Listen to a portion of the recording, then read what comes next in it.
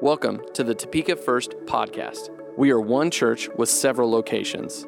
Our mission is to reach our community with the message of Jesus. If you would like to give to support this podcast and the ministries of our church, please visit topekafirst.com/giving. Enjoy the podcast. All right. Well, it is good to see you guys this morning. As I told the first service, I said I'm not going to put my water here because I don't want to have a mishap. I don't feel bad, Pastor Josh. If I would have done it, it'd have really been bad. And so, hey, this morning we are going to continue on our series in the Kingdom of Heaven as we open up our hearts to what God is speaking to us out of Matthew chapter 5. We've been there. We've been in the Sermon on the Mount. We're going to keep going a little bit.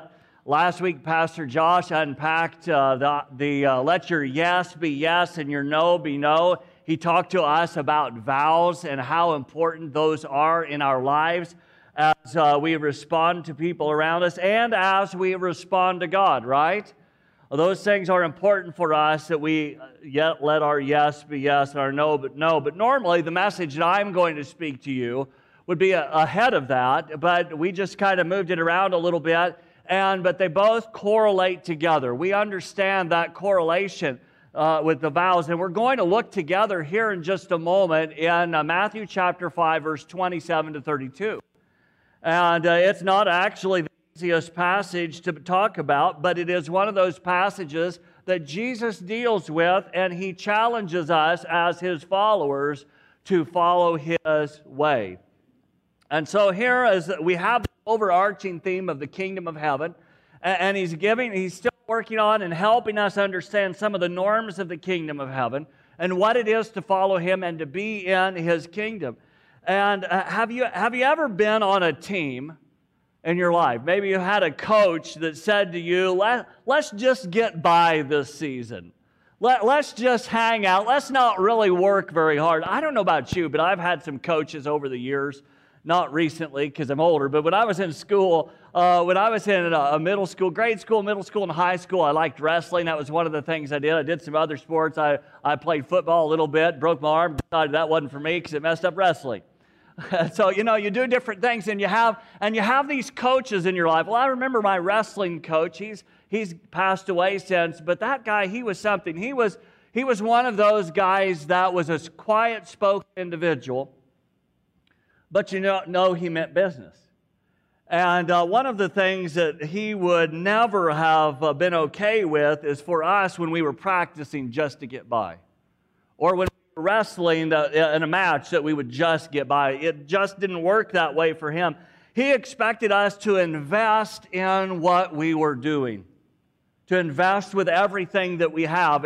And if he caught us while we were in practice, and you know how it is to be youth and you're practicing or whatever, and it's like, I'm tired.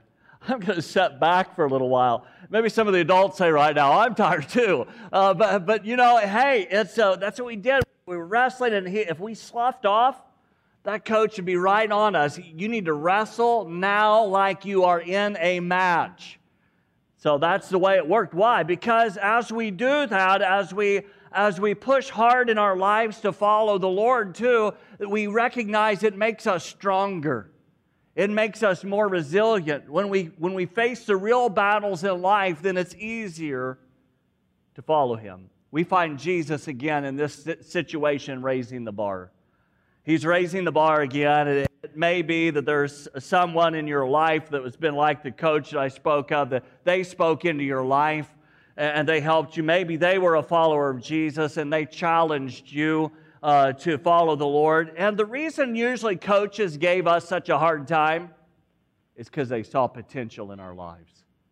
They saw something in us that most of us did not see.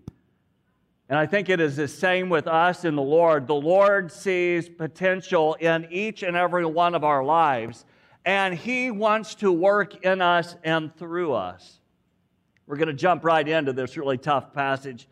And I don't out, but understand the spirit of what is being said. In fact, because these words really come from Jesus the Messiah. I didn't form them. It wasn't something I did, but it is something that He formed, and He spoke to the people of His day.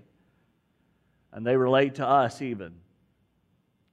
It's here that he raises that bar. And why do we need to look at this? Well, Jesus sees potential in us.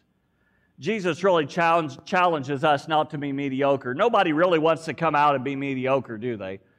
Nobody wants to be mediocre, but he does this by saying, you have heard it was said.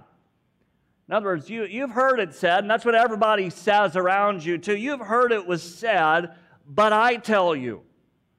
It's like Jesus is helping the people of his time to quit living or quit thinking like people who don't really follow God's plan for their lives. So let's just rip off the bandage, okay? Let's just go in, let's jump in here together. And we see in chapter 5, verse 27, and this is what Jesus says. You've heard it said, you've heard that it was said, you shall not commit adultery. But I tell you that anyone who looks at a woman lustfully has already committed adultery with her in his heart. Then he says, right on verse 29, if your right eye causes you to stumble, gouge it out and throw it away. It's better for you to lose one part of your body than for your whole body to be thrown into hell. And if your right hand causes you to stumble, cut it off and throw it away. It's better for you to lose one part of your body than your whole body to go into hell. Now, after he says that, it's a tough statement, right? But after he says that, he moves on into the next portion of this. And he says this, it has been said, anyone who divorces his wife must give her a certificate of divorce. But I tell you that anyone who divorces his wife except for sexual immorality makes her a victim of adultery, and anyone who marries a divorced woman commits adultery. He's dealing with some issues there, and we're going to get into some of that a little bit later. But we won't deal with all of it, but we're going to touch base on this. And this is it's here so that you can see that Jesus again is raising this bar. And why? Well, we're going to have to discover some things of what he says here in this passage. And Jesus isn't simply making a random statement. He's not doing that. We see that he's saying some meaningful things to those he is speaking to, and in our day, he still is talking to us. And we realize that we've all been affected either directly or indirectly by the actions of other people in our lives, right? Just a reality. We live in this world, and so because of that, we're affected either directly or indirectly. And before you even think about allowing condemnation to grip your life, if you've walked through or if you've experienced these things, please, you need to understand some things just right off the bat. That neither one of these sins are unpardonable. They're not unpardonable. That doesn't mean that we should choose to live an immoral lifestyle. So we understand that as well, but you may have sinned, or maybe your spouse or former spouse may have, and yet there is forgiveness from God. It's important. In fact, we find Jesus telling a woman who was caught in the same kind of mess these words. He says, go now and leave your life of sin. There in John chapter 8, verse 11, and in some translations he says, go and sin no more. And so we find that no one is left unharmed when a couple faces separation, but it can be a very painful thing. And over the years, I've sat down with those couples that have walked through those difficult times. It is never easy. No one is left unscathed. They have to look to the Lord for healing. Yet people can come to a place of forgiveness even between each other. And I've seen that happen before. What is important is that we don't focus on the hurts of the past, but that we look forward to learn how to please God in the state that you are in. We can't change what has happened in the past. What we can do is we can look to Him in the state we're in. I've got 3 things for you this morning that we need to look at as we look at this passage this morning. And the first one really is some of the same type of thing that we're dealing with in all of the Sermon on the Mount, but it's Jesus came to emphasize the spirit of the law. Jesus came to emphasize the spirit of the law, not the letter of the law. Doesn't mean that He doesn't value it. You heard Pastor Josh talk about the letter here a while back, and it was very good and very understandable. That's important for us to grab a hold of. But these people, what Jesus was dealing with, people were looking for loopholes. How can we get around this? They could find a way that they could be seen as following God's command. They could be seen as following His way, and that's the problem. It's just being seen, right? Yet they ignored the spirit of the law. It's kind of like when you're driving on the road in your car. If you drive on the double line and don't go all the way over, right? If you drive on the double line, it's like you can drive for a long time. You just hope somebody else doesn't drive there too, right? But that double yellow line is there for a reason. Really, the spirit of the law is to be able to stay on the right side of that line, right? Because if you stay on the right side of that line, one, you're safe. And the other oncoming traffic that you are meeting, they're safe too, as long as they stay on their right side of it. And so, but sometimes people like to ride the fence. They like to ride those double yellow lines. And you may complain if you're doing that and say, you know what, look, I'm riding on those two lines, and that's okay. There's not a problem with that. But what happens when you meet the oncoming traffic? And they're driving on that double yellow line as well. It's crash and burn, right? It's destruction. And so we have to make sure we realize, sure, there's the letter of the law, but there's also the spirit of the law as well. The reality is we end up breaking the spirit of the law. So why? Because the idea is to protect you in the oncoming traffic from a collision. Here in Matthew chapter 5, 27 and to 30, Jesus is really talking to addressing the desires that precede adultery is what He's dealing with. In fact, 2 weeks back, Pastor Steve unpacked how Jesus dealt with the sin of anger and how anger itself in the wrong way ends up preceding murder, right? So that becomes a problem. But now Jesus is dealing with the sin of lust. And in so many words, lust is simply wanting something that God is saying you should not have. So Jesus says over here in Matthew chapter 15, verses 19 to 20, that the real problem is not dirty hands, but it's a dirty heart. And it comes down, it's a heart issue. It becomes that heart issue. And there needs to be a change of heart. When I first come to faith in Christ, I realized that before I came to faith in Christ, and many of you have heard my story, but before I did grow up in church, I sit on the pew every Sunday because my parents made me, and you know, so I did that, and that was all good. And but the fact is although I sat there all that time, even had people call me a great Christian at the time, but in my heart, I knew that was not the fact. I sat in church. That just made me a churchgoer. And I think in the days that we're living in right now, we've learned even more so that the church is not the building, but the church is the people. There has to be some kind of a heart change. I remember when I did come to faith, and because before that I tried to be all this righteous, goody stuff, you know, to see if I could get into heaven. Could I do this Christian thing? And then I realized that I needed more than that, and I realized it was a heart change, and I had to come to a faith place where I gave my life to Christ. And then once that happened in my life, I realized it changed my perspective. It changed how I lived because I realized I needed to make sure that what I did was right in God's sight. It's a heart change. It gave me the desire to be able to follow after the Lord and to walk with Him. I thoroughly believe that the heart change will come with the willingness to adjust how we live and think. It's when you come to the place where you are willing to let God's Word speak into your lives. If we're unwilling to let God's Word speak into our lives, all we really have left is just old dead man-made religion. And that's what Jesus is trying to deal with, and He's attempting to correct it. And the Pharisees emphasized the external observance or the letter of the law and tradition. They included those things.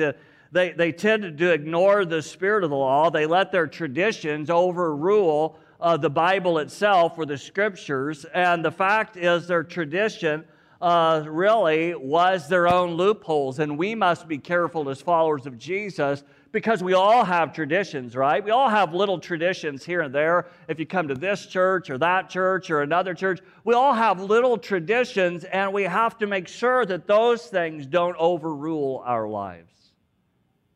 But we allow the Scripture to have the last word for us. We have to be careful with that. So we go on and we see what he says there in 27. He says, you have heard that it was said. You see, I underlined that one. You shall not commit adultery, but I tell you that anyone who looks at a woman lustfully has already committed adultery with her in his heart. And here's something that you have to remember. We understand it was a different day and time, and Jesus was speaking primarily to men in this situation because of the way the world worked back in that day and time. But the reverse is equally true. It's the same for us today in our world. So women, you're not off the hook. You're not left out either. It comes on both sides. So Jesus taught the disciples to pray to avoid entering temptation. We see that in Matthew 26. Some of you know the Lord's Prayer. And you can probably quote that, but quoting that is good and it's important because we can remember those things, but we also understand that there's something that we should learn from that and apply into our lives as well. So we see that prayer is one of the ways that we can become spiritually strong, to be resilient in our walk with Christ. So to be strong, your prayer life needs to be more than a simple prayer at church or a simple prayer before dinner or lunch or whatever, but there are some other things we need to do as well, which is stay accountable. Stay accountable to one another in the Lord. And engage a trusted friend or pastor that can help you in your focus. And that's one of the benefits with being part of a ministry like CR, Celebrate Recovery. It's one of those things to help people walk through their hurts and their hang-ups and those things that they deal with in this life. I believe we're going to be starting that back up in July, I think is what they're saying now. So why is it that Jesus deals with this subject? Well, for one reason, God has blessed the physical relationship of a man and a woman in marriage, but outside of marriage, it displeases God. Jesus even takes this, action to its core. Keeping the spirit of the law means allowing Jesus to be Lord of our private thoughts. It means bringing every thought into submission. I love what the Apostle Paul says over in 2 Corinthians chapter 10, verse 5. And if you don't know this scripture, you probably should write it down, at least write down the address to it. 2 Corinthians 10:5, and it says this: we demolish argument, every pretension that sets itself up against the knowledge of God, and we take captive every thought to make it obedient to Christ. Now, I do recognize the context there that Paul is dealing with, defending the gospel ministry, but we can also apply lives and what we are thinking on. We find something else even that the Apostle Paul writes over in Romans chapter 12, verse 1. He says this: I urge you, brothers and sisters, in view of God's mercy, to offer your bodies as a living sacrifice, holy and pleasing to God. This is your true and proper worship.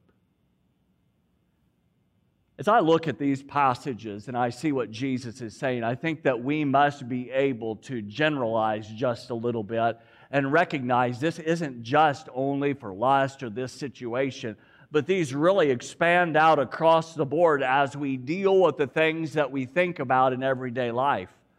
And it's important for us as followers of Jesus that we recognize that He does give us some weapons, so to speak, to be able to handle these things as we deal with thoughts in our life. That is very important for us. But He says something else there that I believe is so entirely important out of Romans 12:1. He's like, living out our faith, living in every day for the Lord really shows our true and proper worship. So living everyday life and living it God's way is really the greatest form of worship. It's not just in here. Now, it's not that this isn't important. This is important. We realize how important it is because we want to lift up the Lord collectively. But we also understand that living as an individual in the world that we live is so important for us. to follow Him. One of the early scriptures that I learned as a follower of Christ growing up was Romans 8:6. For the mind set on the flesh is death, but the mind set on the Spirit is life and peace. Maybe it's an older translation, but it was one of those challenges to us to remind ourselves and to keep ourselves thinking on the things that are right, that are just, that are true, that are pure, as we follow the Christ. Here's the second thing we're going to look at this morning is deal with your tendency to sin seriously. Deal with your tendency to sin seriously. Jesus is saying, don't ride the fence. Don't ride the fence. Don't live in that way. Because why? Because God has some wonderful blessings for all of us as followers of Jesus. He has some great things for us. Work hard to keep yourself from driving on that double yellow line. Maybe you guys will remember some of the sermon when you drive home, especially if you're the driver, right? And then somebody in the other seat pokes you in the elbow, in the side, in the ribs, and says, "Stop driving over there." The religious people of Jesus' day showed others how to drive on the double yellow line when it helped them to get what they wanted. Have you noticed that? You can't just not read the New Testament and find that that's the case. In fact, Jesus said things to those religious leaders like this. He said, you're the blind leading the blind. In other words, you don't know what direction you're going, so how can you direct anybody else? Because they're looking for all of these loopholes to what? Make themselves look good on the outside, but it doesn't change the inside. Jesus said this, verse 29. He said, if your right, and this is a tough one, he said, if your right eye causes you to stumble, gouge it out and throw it away. It's better for you to lose one part of your body than for your whole body to be thrown into hell. And if your right hand causes you to stumble, cut it off and throw it away. It's better for you to lose one part of your body than for your whole body to go into hell. Now, right away, when we read that, we say, what in the world is Jesus talking about? That's a little crazy. Okay.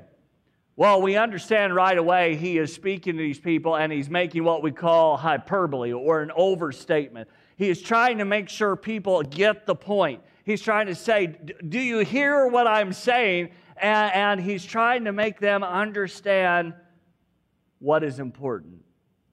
Remember, the subject that Jesus is dealing with there is lust and adultery. But he shows everyone that sinful actions really stem from the thought life of a person. And that's what we saw with the anger and the murder thing, right? We saw the same thing there as well. And it comes from desiring something that is not for them, that they shouldn't have. In the Old Testament law, in the Old Covenant, God said, you shall not covet your neighbor's wife. And it could flip the other way as well. And we could add that. But here's the deal. Jesus is not teaching self-harm. We have to understand that. Jesus is not teaching that you should harm yourself so that you don't sin. He is not teaching that. That's why we call that hyperbole. That's why we call it overstatement, because that's not okay. Jesus would never say that that is okay. That's not the right thing to do. This is why we have to learn to put the fruit of the Spirit called self-control into practice in our lives. Put it into action. God has given you the ability. He's given you these fruit. Remember, it's not fruits, but it's fruit. The fruit of the Spirit. Love, joy, peace, patience, kindness, gentleness, meekness, temperance, self-control, etc. If I missed one. There's a bunch of those. Those things are important, and self-control is one of those. It's important for us to have that working in our lives. God has given you this ability, and self-control is something like lifting weights. Have you ever lifted? You know, when you lift weights, you know, one of the reasons why you do it is what? To stay healthy, makes your bones stronger, makes your muscles stronger. And of course, if you're out there for sports or something, you do that so that you can be stronger and play well at the top of your game.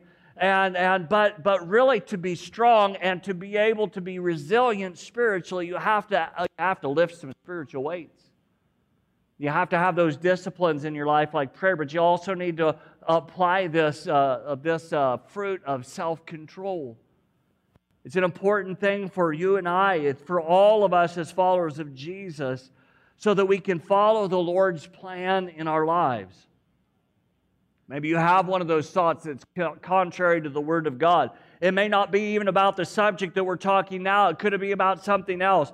But that's what you have to do, what the Apostle Paul talked about in 2 Corinthians chapter 10, verse 5. Take captive every thought to make it obedient to Christ. Where we use that self-control, that piece of fruit that God has given us, that self-control, and we apply it into our lives. It's a choice partnership that we take on with the Lord and with ourselves. This is where we learn not to let our thought life control us, but we have to control our thought life. See, no one sees what you're thinking except you and God. Aren't you glad? Could you imagine what that would be like? You get up in the morning and somebody in your house, they have that like little screen on their forehead and it says every thought. For some, it'd say, you have bad breath. They didn't want to say that. You guys there? Okay. So maybe they said, that dress just doesn't look good, or those pair of jeans, that's just not, they don't look good either. You know, who knows? You would see what people were saying before they actually said it. But the thing is that God sees our heart. He sees our mind. He knows what we're thinking. And it's from our thinking that so many actions can be taken because of the seed of a thought that you allowed to sprout. Honestly, that can be for good or bad, right? It can be a good thing. Maybe you were thinking about your neighbors. Maybe your neighbors were in need. Maybe you knew that they had been low on food. Maybe they were out of work in this pandemic thing that we've had, and maybe you helped them out. Maybe you went over and took them some food, or maybe helped them to get something and to assist them. Maybe their lawnmower was broken, and so you had been thinking about what you can do to help them, so you go mow their yard. Without charging them. You just do it to help them. Not because it's going to benefit your yard, right? But because you care for them. Otherwise, that's a caveat. Jesus, we see here, is challenging us. Jesus emphasizes the spirit of the law. He told us to deal with our sin seriously. So this brings us really to these last couple verses. And they're set in the context of how we think about others and how we and that seed of thought. So he says here in verse 31, 32, he says, it's been said, anyone who divorces his wife must give her a certificate of divorce. But I tell you that anyone who divorces his wife except for sexual immorality makes her the victim of adultery, and anyone who marries a divorced woman commits adultery. And this is a tough passage here, and there's more to it. You can look more over in Matthew 19 on your own at some point, but here Jesus was really, in this case, he was protecting the sanctity of marriage. That's what he was doing. He was protecting the sanctity of marriage. And you say, what in the world is the word sanctity mean? Well, there's a couple ways that we can explain that. One, we can say purity. We can say being pure. We could also use the word holy or holiness, something that is set apart. It means it's something that is set apart to be special. And that's God's intention for marriage. But before we go very, very far, let's apply Jesus' words about thinking in the heart to these connected verses. Don't go into a relationship thinking about divorce. Don't go into a relationship thinking about divorce. If you start a relationship that way, it's going to really make it difficult for you both when times get tough. And they will get tough, I guarantee you that. Because that's just part of life, right? It's just part of the nature of the world that we live in. And I think that's why the Apostle Paul said over in Corinthians, talked about for some, he says, hey, if you're single like me, stay single. Because he knew it was a challenge. But don't go into a relationship thinking about that, because that is going to even reduce your chances even more. Some of you have walked down that painful path, but we know that there is forgiveness. There's not one person here that hasn't sinned or failed in some way. Not one person. All of us, as Scripture says, all of us have sinned and fell short of the glory of God. Doesn't matter what it was. And remember, I said even this is not the unpardonable sin. It affects a lot of people. Yes, it does. It hurts a lot of people. But yes, there is forgiveness. Don't keep looking back on your sin. Don't keep looking back on the past. If you have asked for forgiveness from your heart, Jesus Christ will forgive you. Don't keep looking back on your sin. Corrie ten Boom was a very interesting individual. Nearly, 100 years ago, back in World War II, it's not that far, I know, but Corrie ten Boom with her family went into the concentration camps, the Nazi concentration camp, a horrible thing that they went through. And her sister Betsy was so strong and loved the Lord and kind of had a handle on some forgiveness, but for Corrie, she lost Betsy and her family in the concentration camps. Very sad thing that she went through. She had to walk through what it meant to forgive. She had to walk through that. And one of the things that she said is forgiveness is an act of the will. And the will can function regardless of the temperature of the heart. No matter how you feel about the situation, you can still choose to forgive. You can still choose to forgive. And then Corrie also said, God buries our sins in the depths of the sea and then puts up a sign that reads, no fishing. In other words, don't go back to it. Stop going back to it. The Lord puts that sign, no fishing. You can't come back and just wallow in that, stay in that. You have to allow the Lord to bring healing in your life. For some, you need to stop looking back to the past because it's affecting your future. And if God has forgiven you, then you must be willing to forgive yourself and follow what the Lord Jesus says. And He simply says, go and sin no more. We need to look at this passage a bit to find out some other things that we may not have noticed 2,000 years later. But here there's at least 3 things we need to see. Jesus, He deals with this passage, and He said, and really we understand it protects what He was doing, protected the sanctity of the marriage from something indecent. That's what we see there in the original language. It's a sin, some kind of a sin that tainted the relationship. And marriage is holy between one man and one woman. Nothing is to come between them. And the best assumption is that indecency was an immoral behavior. It may have included, but may not be restricted to adultery or some form of misconduct. But also the second thing it was to protect the woman from a husband who might simply send her away without cause. See, at that time, a man could have done whatever he wanted to do, but Moses limited what he was going to do. And there had to be a real reason for him to send them away. So then you have the certificate documented her status as a legitimately divorced woman so that she was not thought to be a prostitute or a runaway adulteress. Although divorce was allowed, we understand it was never God's intention. Here's the deal. Even at the time that Jesus is speaking, and sometimes we don't catch this unless you really look at what scholars are saying in other writings of the time. And in the mainstream Judaism in Jesus' time, opinion was divided into 2 camps, and both allowed divorce of the woman by the man. Remember, it was a different time. The woman could not do that, only the man at that time. And the reverse was not considered. So it was based on the grounds of something indecent. And that comes out of Deuteronomy chapter 24, verse 1. But but these different camps disagreed on what was indecent, what indecent may include. So to the liberals of that day, indecent may be that that spouse was a poor cook. It's like, you didn't cook my eggs right? You're out of here, buddy. You're gone. And so Jesus is taking care of some of those issues by making the statement that He's making. It's like, you can't do that. That's not right. You're treating that lady horribly. And so He's correcting some of those things. See, those guys, the liberals of their day, they were looking for a loophole. Jesus wasn't okay with that. You have to remember, Jesus said, "It has been said." And then He goes on to say, "But I tell you." Jesus cuts His own path in these verses.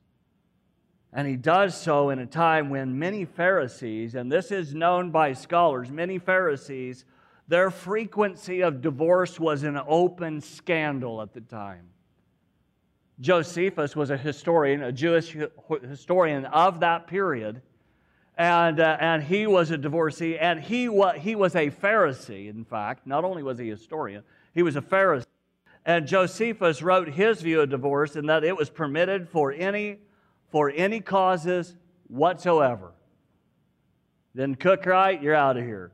I mean, they could do anything at that point. But here in Matthew chapter 5, verse 31 to 32, it's said in a sermon where Jesus gives the standards of the kingdom and the sanctity of marriage. This reminds us that Jesus taught that Moses let them separate simply because their hearts were still hardened. They weren't working it out because their hearts were hardened. And it really takes us back to the crux of this message. So as we wrap this up this morning, Jesus emphasized the spirit of the law. He emphasized the spirit of what the Scripture was saying. Don't look for the loopholes when you follow God and in your relationship. Treat others well. He also told us to deal with our sins seriously. Use your God-given self-discipline that He provides for you. Use it to keep your minds focused on the things that please God and honor Him. Exercise your spiritual muscles. Ultimately, Jesus, He taught us that if we're to be part of the kingdom of heaven, we must hold marriage up higher than our society teaches even today. For some, you may have been looking back so much to the past that you have found it difficult to move forward on God's path. Let this day, let it be a healing for you. I know the words of Jesus here are tough, but let it be a day of healing for you. You have to be able to accept those words of Corrie ten Boom and what she based on Scripture. God buries our sin in the seas of forgetfulness. He puts up that sign that says no fishing. Don't go back to that. Allow God to work in your life. Allow the Lord to bring healing. Allow Him to bring forgiveness in your life so that you can move on to follow the Lord. Then be courageous to recognize that you can hear the call of Jesus that says, "Come and follow me." Would you stand with me this morning? I know for some of you this isn't the most welcome return sermon for you, but it is the words of Jesus. And as we're here in the Lord's presence this morning, it can be a welcoming sermon to you as you recognize that the Lord is the one who heals, the Lord is the one who forgives, and God is the one who can give second chances. We can all be grateful for that. We can all be grateful that God has been kind to us. You know what Jesus did? He came and He lived His life, and He died on the cross to pay for our sins, including all this. Jesus came to give His life so that we could be forgiven and so that we could be brought into the house of God, so that we could be brought into the presence of God. I am grateful for that. I am grateful that there is healing for each and every one of us as we look to Him in faith, because He is good and He is the healer. Let me pray for you this morning. Father, I pray that, Lord, that You would just bring healing. Healing for those who have kept looking back on the mistakes of the past. I pray that You would restore them as they look to You in faith. Father God, I pray that You would strengthen their lives, that they may continue to follow You in a way that, Lord, You're excited about. You're saying, yes, that's my kid. Oh, I know they fall, but I'll pick them back up. 1 John 1:9. If we confess their sins, they're faithful. I'm faithful and just to forgive them of their sins and to cleanse them from all unrighteousness. Father, I thank You that You are the Lord our healer. You're the Lord who forgives. And Father, I pray this morning as we sing this final song together, May we worship with all our heart.